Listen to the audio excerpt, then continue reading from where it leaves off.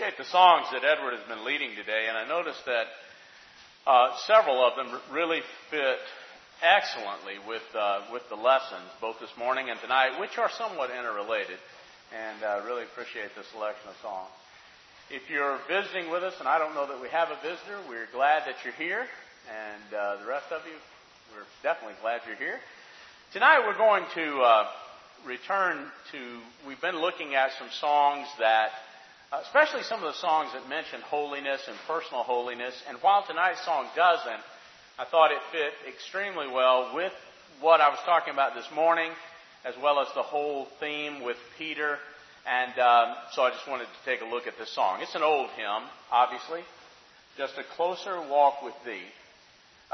It's a very traditional gospel song, and if you look up and read about where it came from, the original author is unknown. They suspect, since it tended to be sung even and know this for a fact in the early 1800s, that it probably was developed among maybe southern African American slaves and so forth who were known to sing it in the fields. And there's a very early reference that recalls how, quote, slaves were singing as they worked in the fields a song about walking by the Lord's side.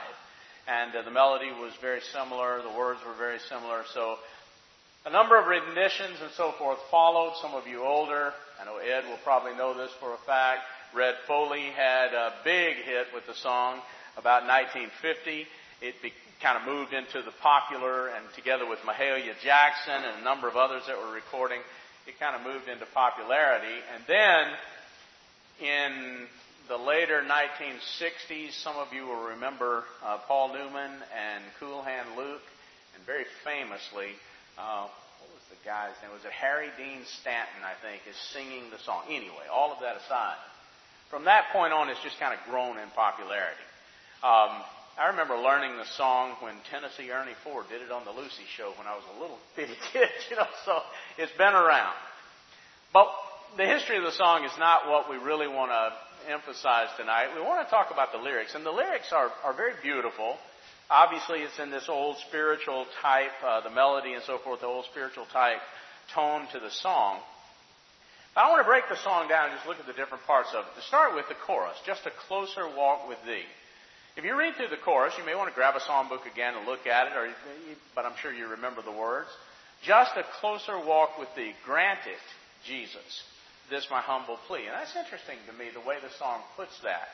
It's the idea of wanting a closer walk with the Lord, but knowing that you're going to have help, like I was saying this morning. You're going to have the Lord's help in order to draw closer to Him. It is not something, even though I believe we're created to seek God and to look for God and to, basically develop that relationship with God, it is not something that just simply happens easily to us as human beings. It's something you have to work at.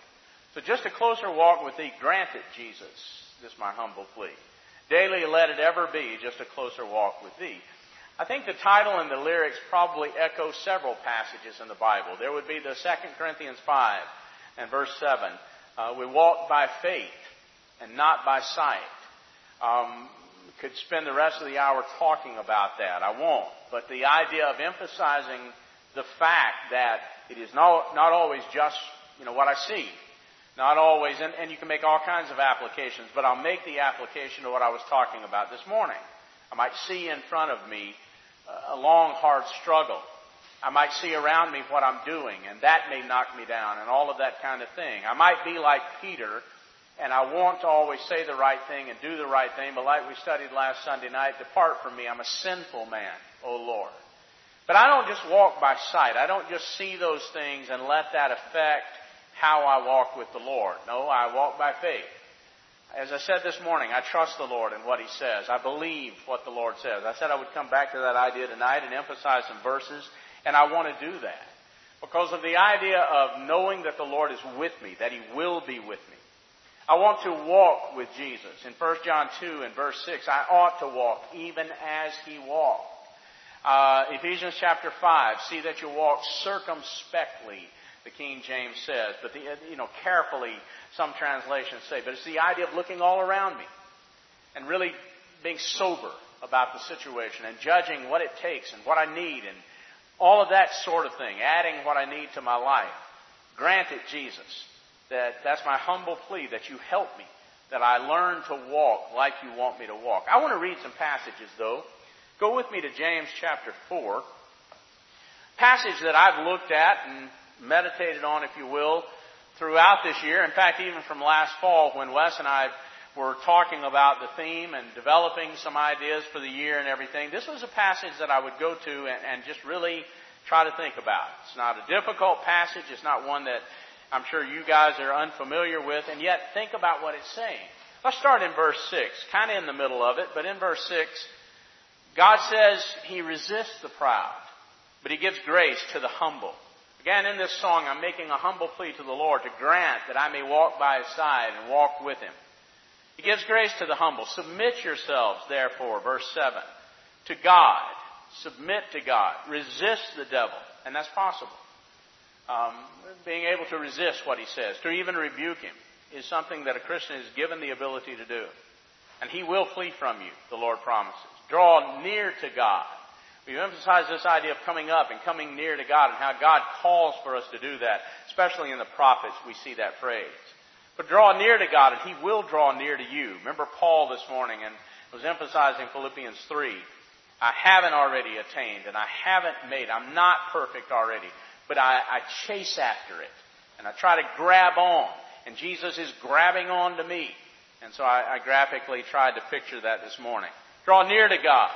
He will draw near to you, verse 8. Cleanse your hands, you sinners. Purify your hearts, you double-minded. Be afflicted. And I think here is the idea of, like I was saying in the sermon this morning, the ability to feel remorse. Not to beat yourself up, and I think there's a difference there. But to feel the remorse, to know things are wrong and to believe they are. Not to justify, not to rationalize, not to make excuses, not to say and accept it's okay if I do what I do, even though I really deep down inside know it's wrong, but I'm going to convince myself it's okay. No, here is the idea of be afflicted and mourn and weep. And that's a good thing, to go through that time. Now, understand, not to wallow in it. Not to go on a guilt trip, as we sometimes talk about, or have a guilt complex, as we sometimes talk about. Not that. God is not calling for that. But caring about what you do and the wrong that you do, and knowing the hurt that it brings to yourself, to other people, and even to God. So the idea of be afflicted and mourn and weep. Let your laughter be turned to mourning and your joy to heaviness.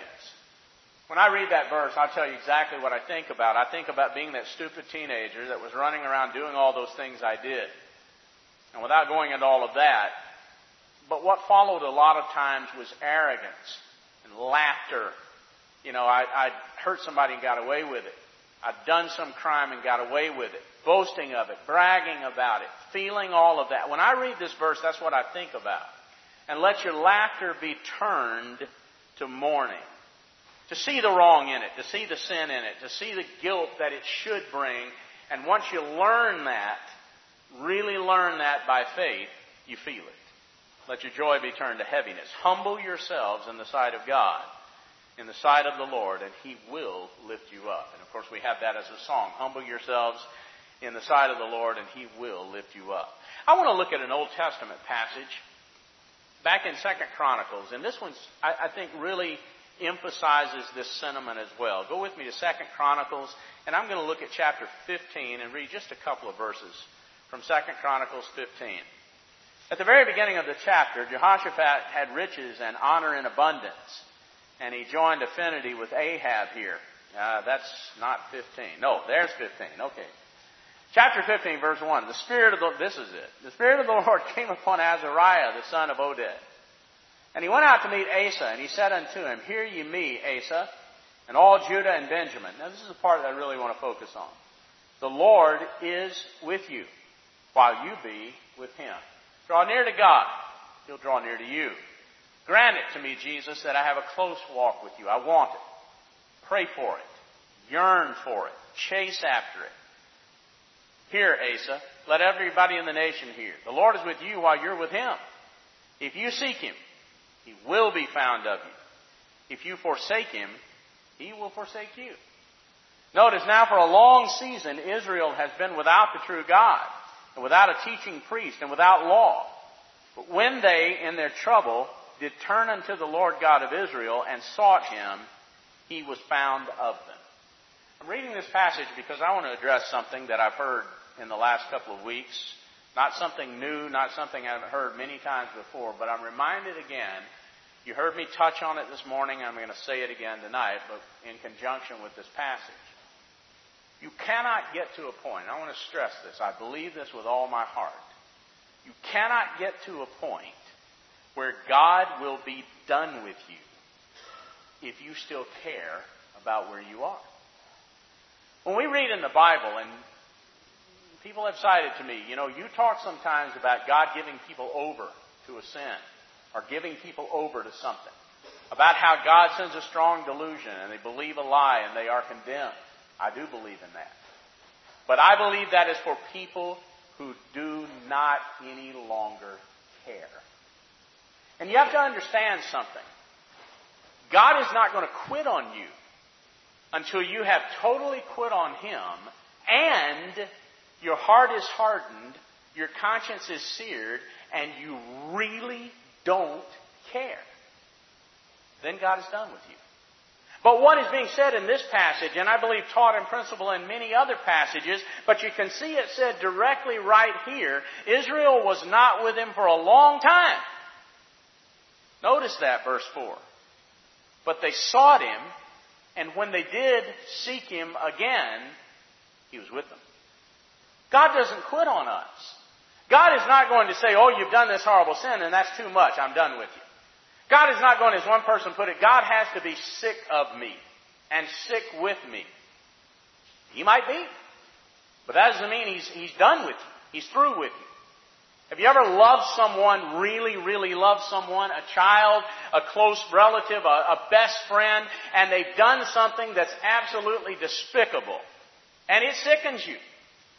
But that person is coming to you, and they're crying out to you, and they want to restore. Do you love them? Will you take them back? Or are you hard-hearted about it? I think we all know what it means, as we say, to love somebody through it. God loves us through it. And that's what we have to understand. This passage is powerful because what this passage is saying is even when you went away from God for a while, when you came back, He was still there. Montel wrote a song one time. It's beautiful. It's really beautiful. And I about come to tears, sometimes literally do, every time I listen to it. But she talks about a friend who's become unfaithful, and this friend chance meets this unfaithful friend and says to the friend, I still care about you. I still think about you. I still pray for you. But far more than that, God is still the watcher of your heart. Every move you make, everything you do, God is right there with you. He still loves you. He still cares for you. It's a beautiful song, but it expresses an even more beautiful truth. Just a closer walk with Thee. When I read this song, when I read the lyrics of it, or when we sing it, I don't think in terms of everything has been perfect in my life. I'm just as strong spiritually as I've ever been, and I want to get even closer. I think that certainly applies. But I think more in terms of the times when I'm not as close as I want to be. And I'm begging to God to help me. Jesus, keep me from all wrong. I am weak, but Thou art strong. Jesus, keep me from all wrong. I'll be satisfied as long as I walk, dear Lord, close to Thee. There's an assurance in the Bible. Maybe I should back up and say it like this in the order that I've got it in my notes here. You know, when we contemplate ultimate failure, I don't know if you ever do this, but the older I get, the more I think about I've given my life to being a Christian, these beliefs that I have. I've lived by them. I continue to live by them. I am, pardon the expression, but I'm banking on, counting on. I would even say betting on, but it conjures up the wrong picture. But I am counting on this to be the truth. But the more I think about it, then I begin to say, what if I miss it? I don't know if you've ever thought about that. I don't know if you've ever faced that fear, but fearing God, and it's right to fear God. You know, Jesus even said, fear Him who is able to destroy body and soul in hell. So, have you ever contemplated making it to the end of your life and you missed it?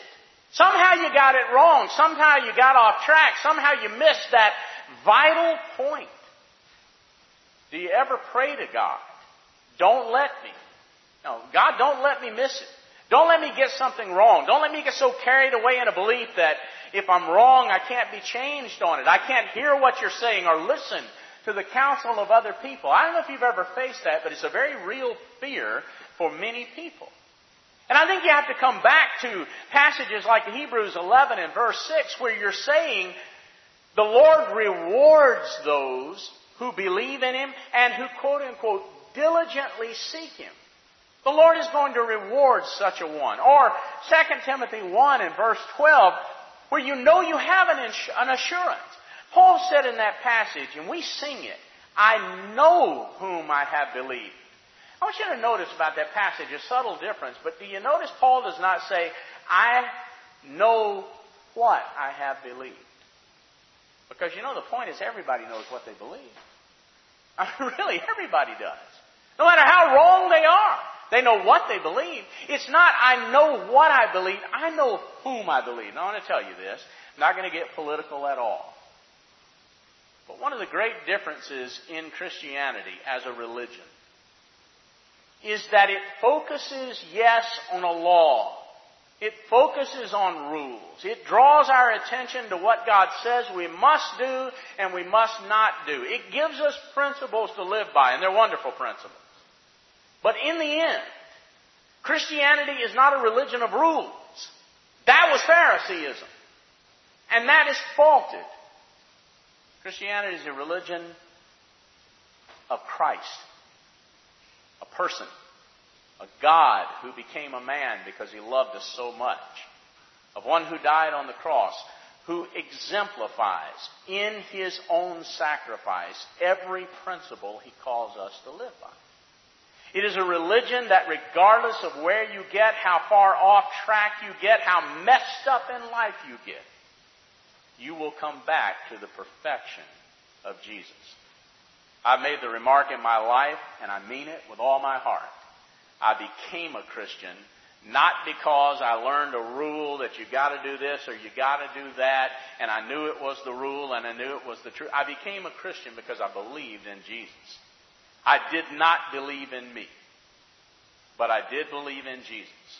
And there have been times when I strayed away, and strayed in the sense that I just didn't think I could do it. It's just something that I wish I could, but I look at myself and I'm kind of like this, and I know there's too much wrong, and Lord, keep me from all wrong because there's too much there. But I believe in Jesus. Paul said, I know whom I have believed. And I am persuaded that He, not me, He is able to keep that which I've committed unto Him against that day. I want you to turn a few pages over to Psalm 19. It's a beautiful psalm. You'll know it well the moment we get there. But in Psalm 19, this is a beautiful psalm of David that talks about the power of God. I'm not going to emphasize all of that for sake of time. But the psalm opens with talking about God's creative power. I want you to notice that. Because I believe when it transitioned to talking about God's law, that they're hand in hand. In other words, I'll say it like this. A God who has the power and the magnificence to create this world has the power and magnificence to create a perfect law. But more than that.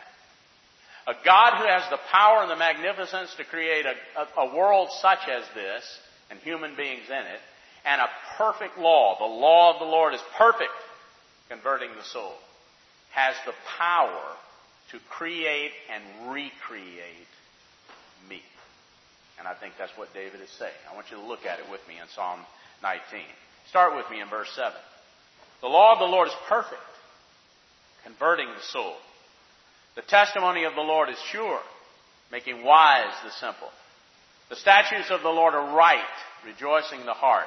The commandment of the Lord is pure, enlightening the eyes. The fear of the Lord is clean, enduring forever. The judgments of the Lord are true, and they're righteous altogether. More to be desired are they than gold, yea, than much fine or refined gold. Sweeter also than honey and the honeycomb. Now let me make a simple application of this passage. It's profound, but a simple application. Have you ever known someone whose life really was changed by the Word of God? I mean, the life they lived was a life you didn't want to be much part of. You wouldn't want to be around that person. You wouldn't want to have much to do with such a person. But the law of God converted them, really converted them. The principles within the law of God, when they added them to their life, where they were so abhorrent before, they're so beautiful now. That this individual as a person is everything you want to be. It's everything you want to be around. It's the kind of thing, it's such a change, it's such as, we'll borrow the word from this morning's lesson, such a transformation that nothing but the power of God could be behind that. Have you ever known such a person? And I think most of us can kind of look and say, yeah, I've known that kind of person. That's the power of God. And so David, in what is in some respects an odd twist, but I think a very natural progression, goes on in verse 11 and says this: Moreover, by them, that is, by the laws of God, by them is thy servant warned, and in keeping of them there is great reward. Then he says this, verse 12. Who can understand his errors? And here's the idea of his sins and his sinful ways. Who can understand that? I mean, really, can we? How many of us have sat down and said, why did I do that?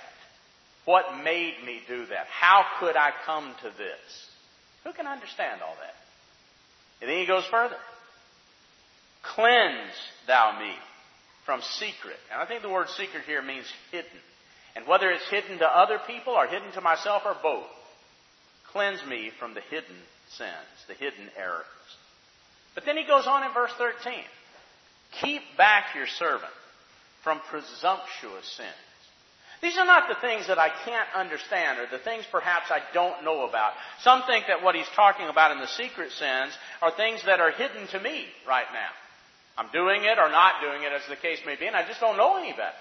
You know, I'll learn somewhere along the way. I'll be, whoa, I didn't know I was supposed to be doing that. But then he goes on, and he definitely, in verse 13, when he's saying presumptuous sins, he's talking about those things you know better.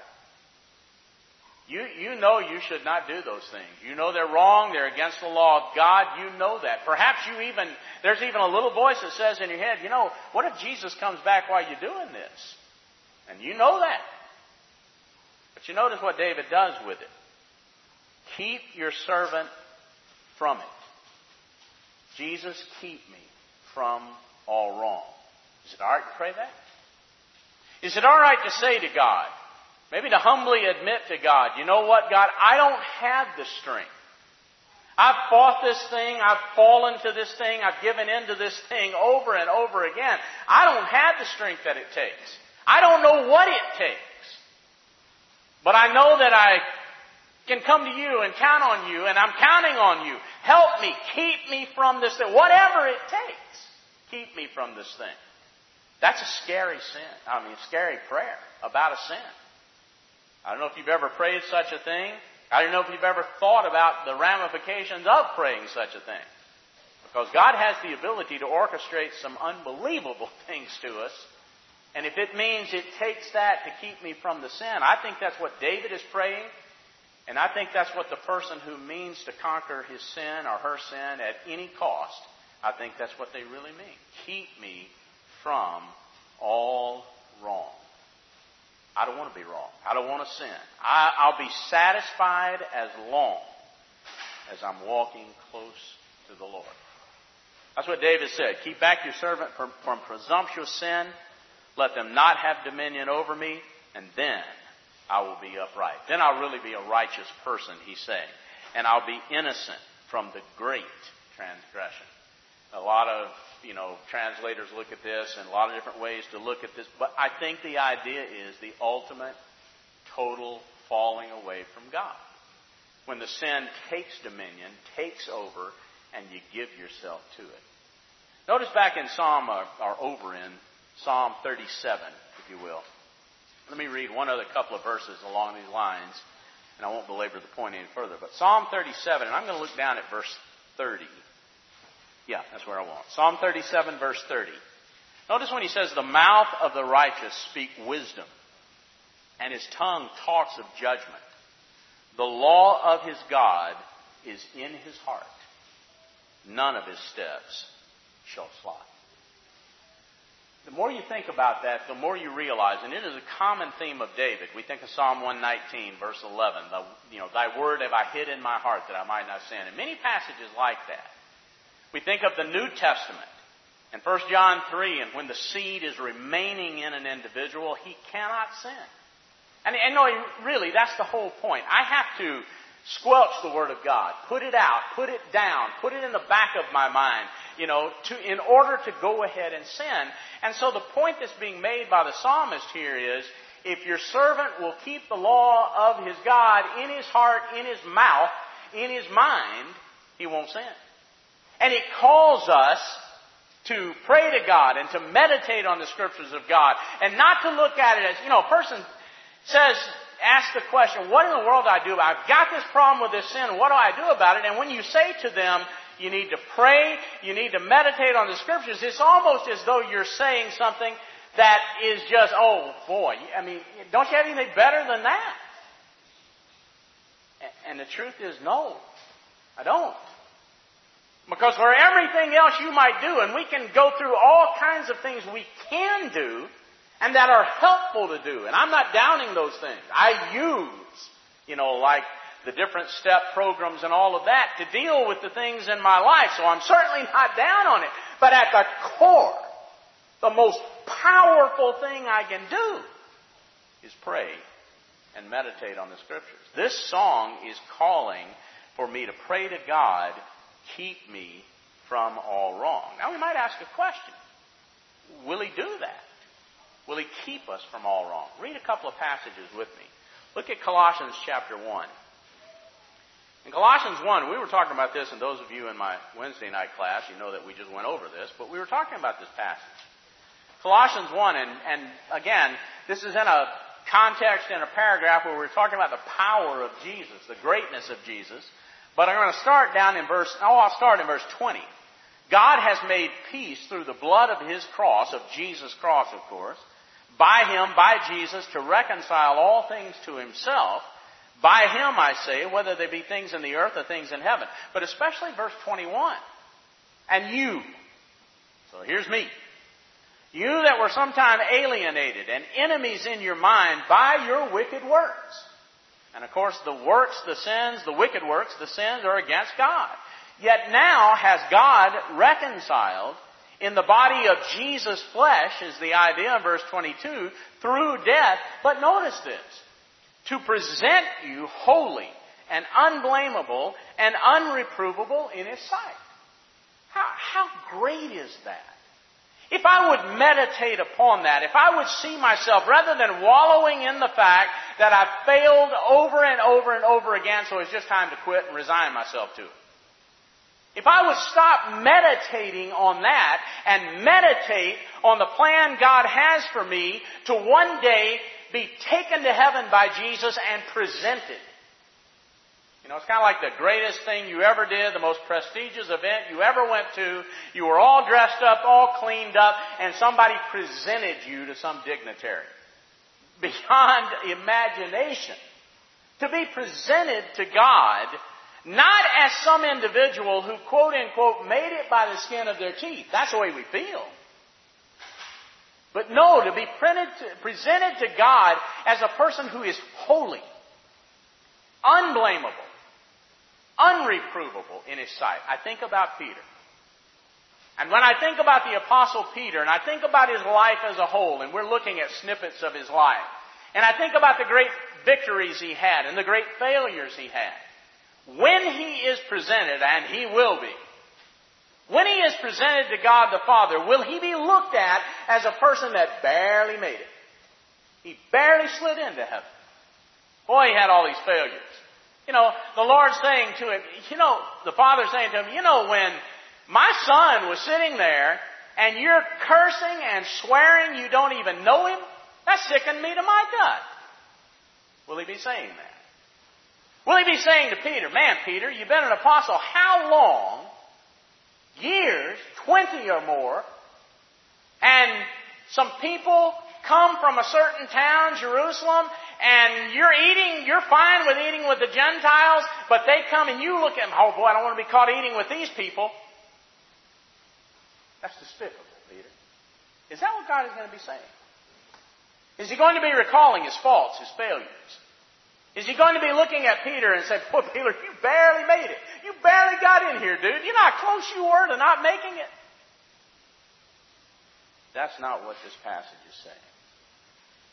This passage is saying Jesus takes you to heaven and presents you, lays you before God, literally.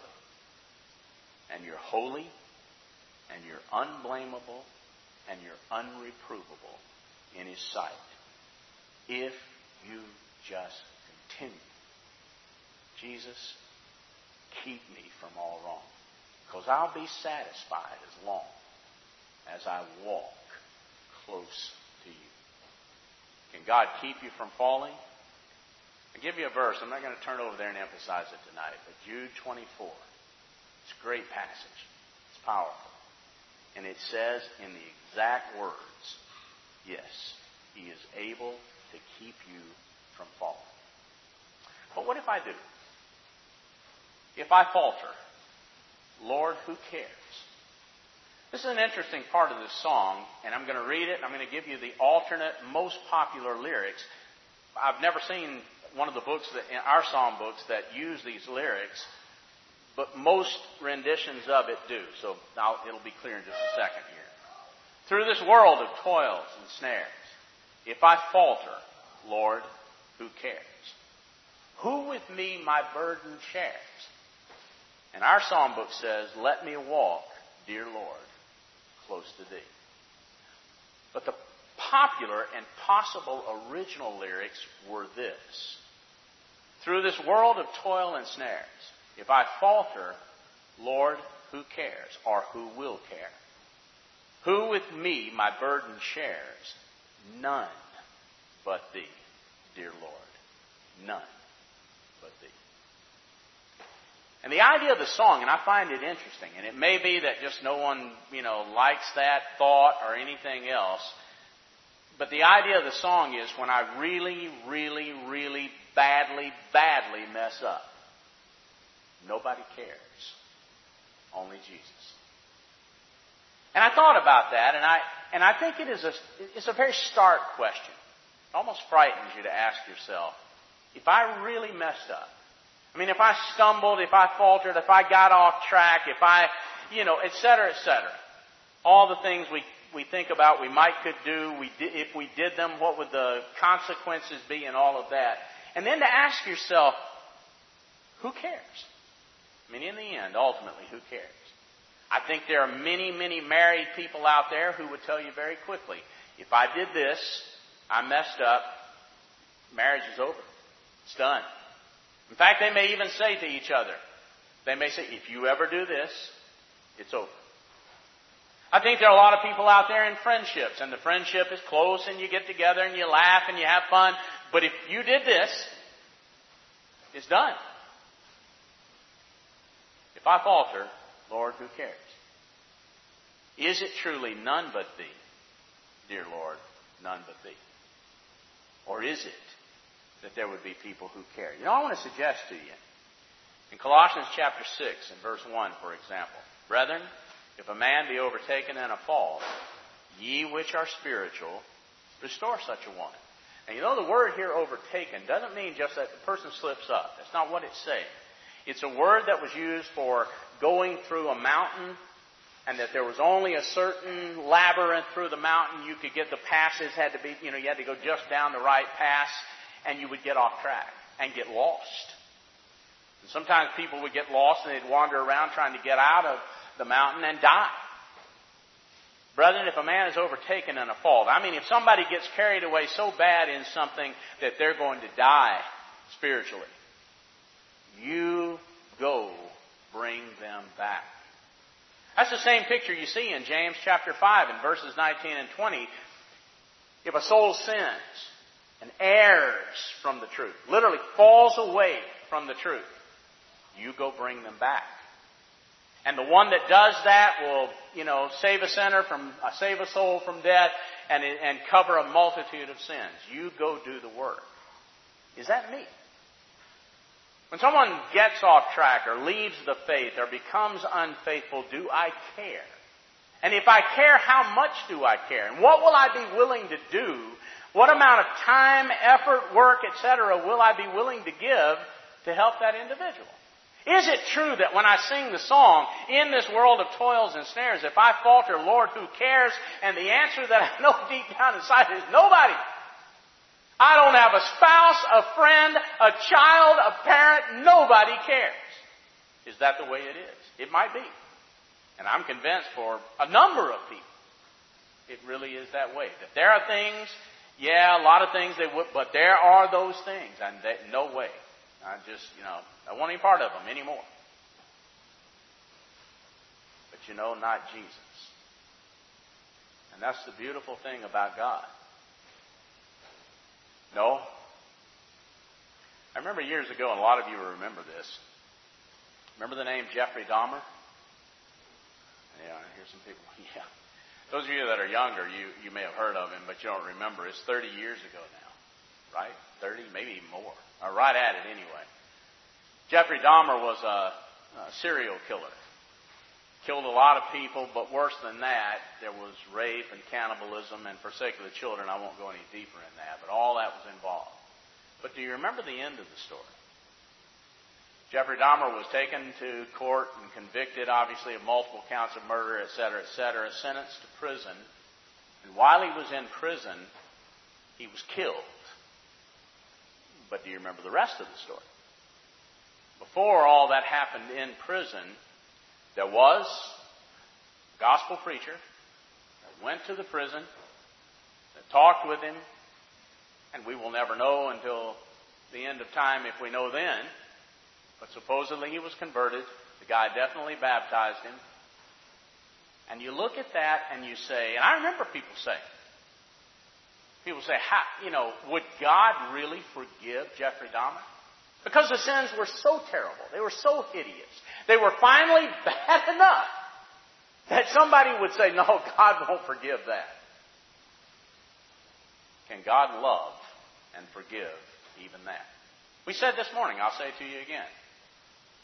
Paul saying to Jesus, you can't choose me. I killed people.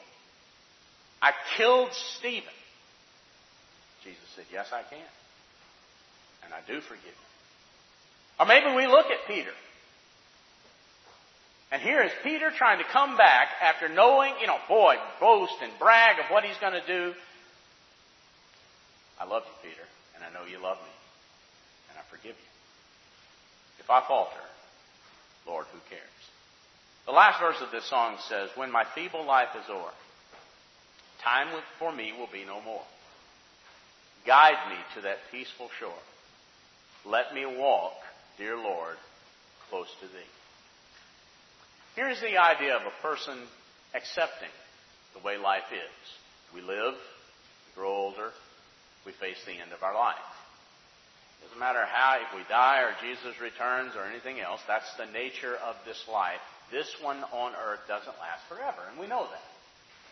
And we come to peace with that, or we try to, but we sing songs like this because we are saying to God, I know that, and when I reach the end, I want to be saved. When it's all said and done, when everything in life comes and goes, when I've made my peace with how I failed and how I didn't, the successes I had and everything else, I want to go to heaven. Let me walk eternally is the idea, close to thee.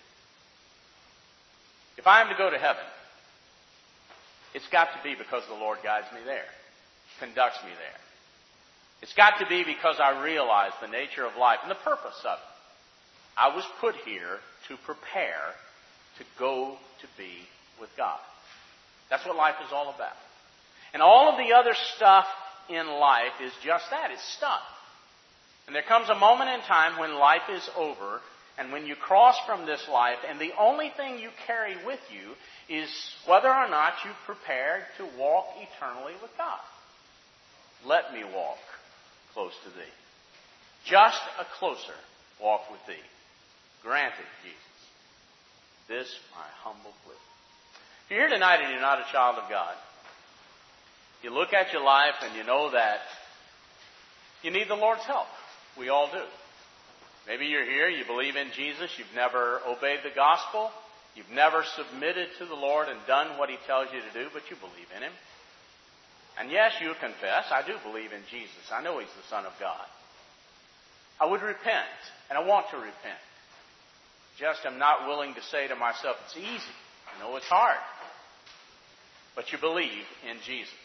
You don't have to believe in you, but you believe in Jesus. And you will be baptized for forgiveness of your sins. Or perhaps it is that you've tried that. You've actually been baptized.